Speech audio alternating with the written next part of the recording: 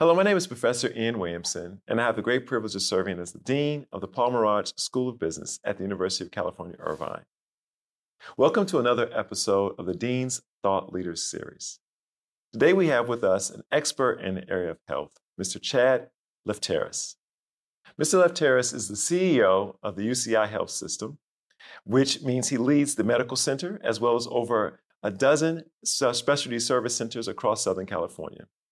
This $2.1 billion, over 460-bed health system has been recognized as one of the leading systems in the United States, most recently being identified as the best healthcare system in the country for treatment of COVID. Prior to coming to UCI Health, Mr. Lefteris was the Chief Operation Officer at the Rex Unicy Health System in North Carolina, which had operations across the state of North Carolina. Chad, thank you very much for joining us. Thank you. It's a real pleasure to be with you. Thank you for the invitation. So I have to ask, the last 18 months has been, we'll say disruptive is the word. Maybe there are other words we can use, but we'll use that one. And certainly front and center around this has been healthcare. And I would love to get your thoughts as someone who's been leading a healthcare facility throughout this time. How do you see this playing out, not just in terms of how we responded, but more importantly, what do you see the future looking like? How has these disruptions impacted what you believe healthcare will look like going forward? Yeah, I think that is the right word. Ian. I think some would say that healthcare needed that disruption, certainly not prescribed in this way. But I think there's a lot of positives that have already come out of this global pandemic, many of which we're going to not let go to waste, as the saying goes, and capitalize on that. And really, one that comes to mind is really the speed at which things had to evolve. When you think about how far we came as a health system, and I don't mean just UCI, but I mean globally, think about the rapid progress on vaccines. That alone, just think about the pace. Use that as an analogy for what we were all living in the healthcare provider spaces from the early days of knowing about this thing that's existed now, known about from our infectious disease experts around the globe, to now coming into our neck of the woods, and then how do we prepare, plan, and go forward? And so the pace of change in healthcare, I still say we're healthcare fast, which is slower than most. I'll be very clear about that. But I think that pace is welcome. And so that's something that we've continued to try and capitalize on as we go forward. I think the other thing that comes to mind, we've always been really great with advancing technological items as we move forward throughout the care process. But I think we've lagged as it relates to other industries, as it relates to broader usage of technology in various ways. And so I think the opportunity that forced us with the pandemic, just at UCI, and I talked to colleagues across the country, we went from basically, let's say, a few hundred virtual visits with your doctor or care team per week to over 5,000. Wow. Because we had to. And we did that in 3 weeks' time, back to the pace of change and the speed at which we had to do so. And those are things that should not go away. Today, many months later, we're at about 20% of our total volume is still a virtual visit. Wow. And some people will just elect to do that going forward. So we're not going to take that away. We're not going to roll that back. There's no reason to do so. So I like to say that virtual experience is now just another suite of tools that we can offer throughout the amazing caregiving process that we already had in place. And some people may choose that that's easier or faster than fighting maybe a traffic or whatever it may be to have those visits done in that way. And I don't know about you, but I haven't been into a bank branch in a long time. And that's nothing against the banks. Actually, it's amazing because their portals and telebanking are so strong. We don't call it telebanking anymore. So I look forward when we don't call this telehealth. This is just another visit to your care team. And I think that's here to stay. I mentioned earlier how the healthcare system had been recognized for its treatment around COVID. And my understanding is that one of the tools that really supported that was the use of artificial intelligence and machine learning. Indeed. And it's a good example of sort of this technology. And, what was the process around that and sort of this bringing in a very different type of technology that previously probably wasn't as common practice in healthcare? Yeah, we are leading the way in that space. And this was a perfect application. And so if you think traditionally in medicine, we would see a series of patients, and then we would go away and write, sort of a manuscript about how we cared for those patients. And then there would be maybe other trials and other pathways that would happen around the country. And then we might get together at a national meeting and talk about the care pathway for that type of very specific patient. And that takes time, sometimes years, right, to do that. And then there'll be additional research published. And next thing you know, we're finally now training people to maybe care for that subset of a patient population a little bit differently. And that's been amazingly successful. We didn't have the luxury of the time to do that. So with our AI engine that we have in place here with our incredible team, we were able to learn from the first COVID patient that came in the door very early on. We were one of the first receivers of COVID patients in Southern California. Learn from that patient so that the next patient gets a different course of treatment. And certainly now over 3,000 COVID positive patients have come through our inpatient setting. Guess what that 3,001 patient will have? Even a slightly different course of treatment and care process and pathway around them because of what we've learned along the way. To me, in a very simple way, that is the definition of leveraging artificial intelligence, right? Changing what we're doing on this patient because of the nuances and things we learned about every patient that went before them. That's the power of that as it relates to healthcare. It's a fantastic blending of the technology with our insights around healthcare. And then I think it's just sort of a innovative spirit, which is amazing. Correct. So there's a story about what the last 18 to 2 years has been from a healthcare perspective, but there's also the story about what this has meant from a leadership perspective. And I would love to get your thoughts on how this has impacted your perspective on leadership. What have you learned about your personal style of leadership? What will you take from this experience going forward? What insights has it really brought to bear for you? Yeah, that's a wonderful way to phrase that. And I'm not sure I've taken the moment to step back and really think about this because we've been so busy. So I really appreciate the opportunity. I think, you know, it was interesting. I started as CEO on April Fool's Day last year. What a cruel joke to start on April Fool's Day in the middle of a global pandemic. Now, fortunately, I'd been here already as the chief operating officer for about a year and a half. And so I felt like that gave me a very quick runway to jump right in. And I think one of the first things that came to mind was we've got to return to the basics urgently. And I mean, you cannot over communicate enough. And if you think you are, do it again. Right. And that seems so simple, but in a time of great crisis, I think that is a true north. And we have stuck to that. Even still today, we're out of the crisis mode. We're not out of the pandemic, but we're out of the crisis mode. Thankfully, in Southern California, we're doing better than most. But that over communication has not ended, nor will it probably ever. It might be another positive that sticks with us. I started very early on a daily email to coworkers, to everyone within our family. And it was interesting, the responses I got. I was sharing things like patient count, not who was in the room, but how many COVID patients did we have? How was our supply lines? How were we looking at that time? If you recall, the supply lines were very challenged, whether you were looking for a glove or a gown or a mask or a face shield. So we started publishing this data daily, right? Sort of a stoplight report so that you could quickly glance and know how we're doing and where maybe there are strains, being very upfront and honest about that. And I got some feedback from colleagues around the country. How dare you share that? In those early days, it was risky, right? But I said, look, we're going to put it out there so that everybody knows that we're on the same page. And so I think it was Dr. Stamos, Michael Stamos, who's the dean of the medical school, said early on in this process, you know, sometimes leading is not just jumping to action. And I've saved that. I thought that was wonderful because we took a very steady, methodical approach and not just reacting, being guided by science in this. And those are things that we do already, but we've just enhanced as we go forward. And I don't think that will ever go away as it relates to the DNA of our culture. So what a 19 months it has been. I think for me, the other piece that I just think about constantly is doubling down on our coworkers and our faculty and supporting them in every possible way that we can. Of course, we did that before, every organization.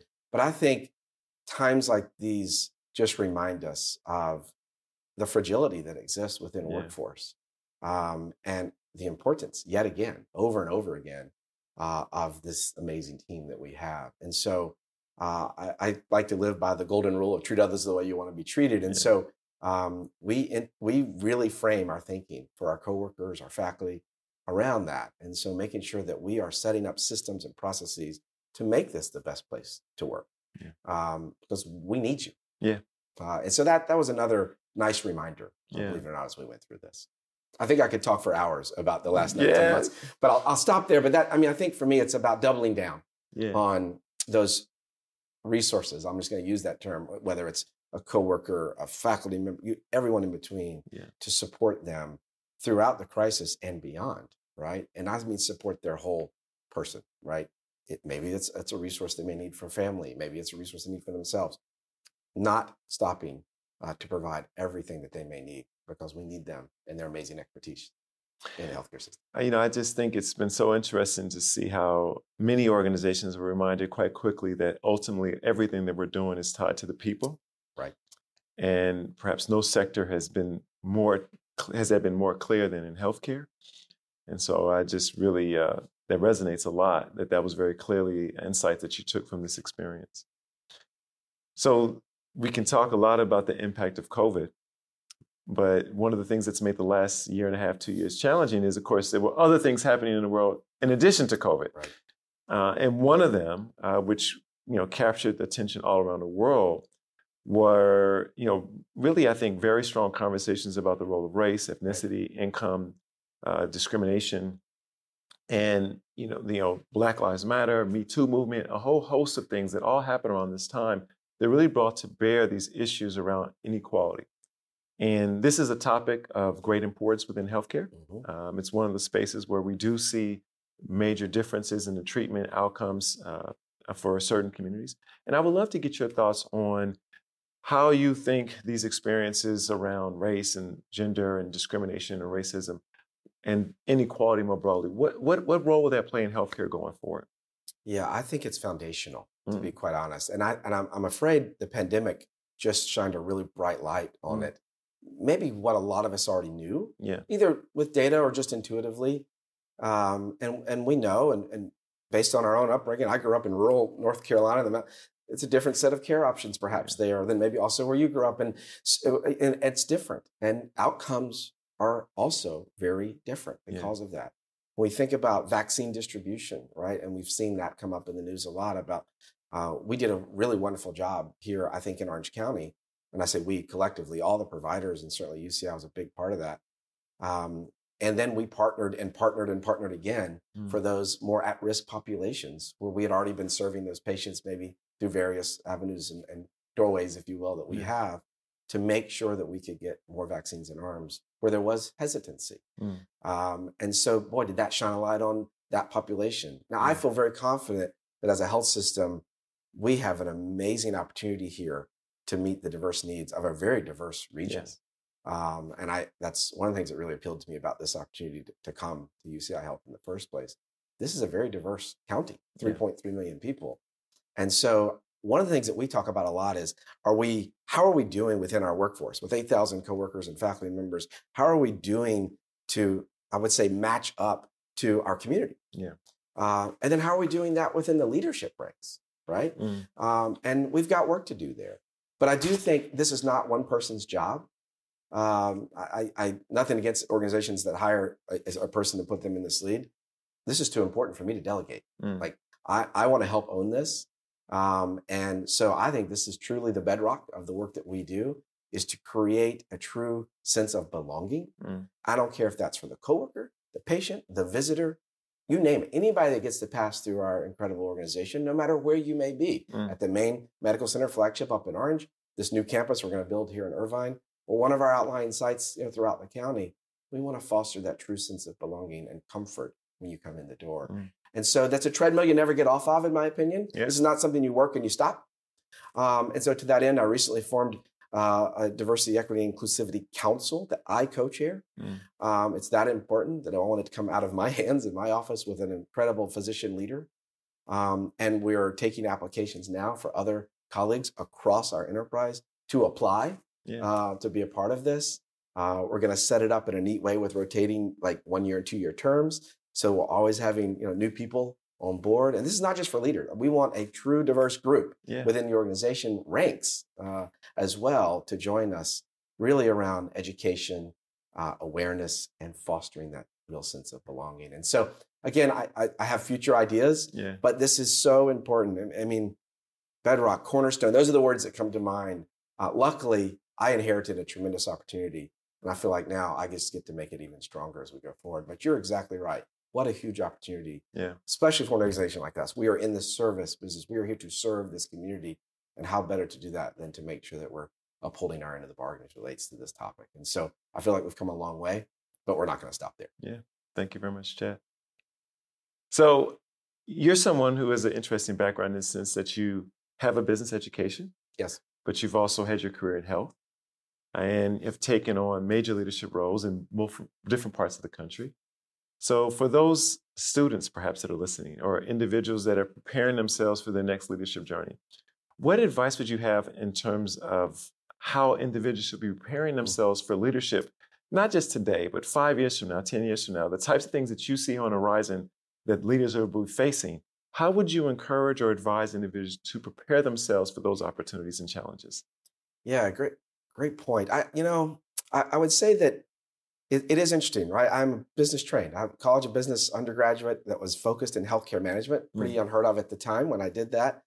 And then I have a master's in healthcare administration. At that time, it was kind of known as an MBA for healthcare. Yeah. There are other far better programs now, I'm sure.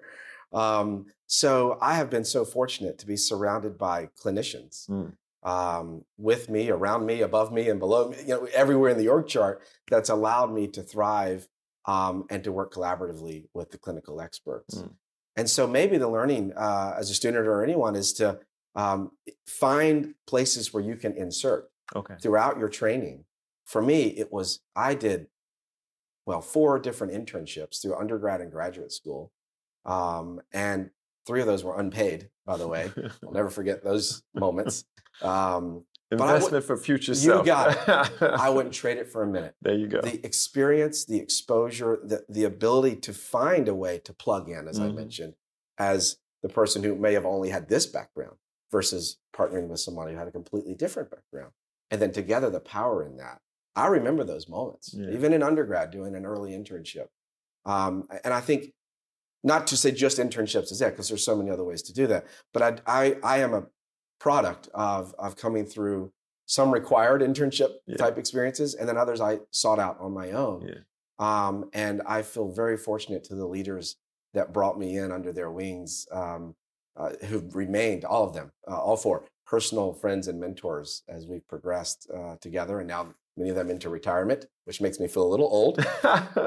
But they've remained incredible, steadfast leaders within their community and still mentoring me. And I learned so much from them at that moment, way back in time, and even still today. So you get to build these relationships.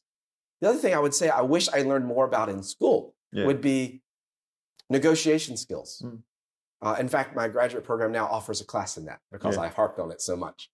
And I think crisis management, thinking about what we've been through over the last 19 months, learning more about how to operate within that space, would be wonderful. Trial by fire is what I've experienced. And I've had a lot of experience in managing those sorts of crises, not this duration, of course. But you learn from each one of those events. And so finding opportunities to learn when things like that are occurring would be a huge win as well. Because you're writing a new book each time you kind of go through those types of events. So in our case, we, to your point earlier about our results, we've responded incredibly well. Our outcomes are outstanding. And it's a large part because we were able to remain very, very focused on our patients that were coming in the door, even in light of everything else that was going on. And so the final thing I'll say is keeping that laser focus, figuring out how you, whether it's you alone, you and your team, or whatever it may be, can keep that laser focus is so powerful and so important. So I'm sure there's opportunities to do that within their training and other things, but those are the things that pop into my mind about leveraging the experience that we've had and the opportunity we've been given. That's hopefully made me a little bit better leader as I sit here today. Thank you very much, Chad, for sharing the insight. Thank you very much just for the leadership you and your team have provided Orange County, Southern California, even the nation over the last year and a half. It has obviously made a difference in the lives of thousands and truly has saved lives. So we really appreciate it. And we know that, you were at the front and center of all the turmoil, but the leadership you provided made a big difference. So thank you very much. And thank you for taking the time to join me today. Thank you. It is a real privilege to be here with you, as I said. And I must say that we are stronger today than we were going into this. And that's a pretty unique place to be. And I give all the credit to our amazing coworkers and our faculty members because they're the ones that have done it. So it's a real pleasure. Thank you very, very much. Our honor. Thank you. Thank you.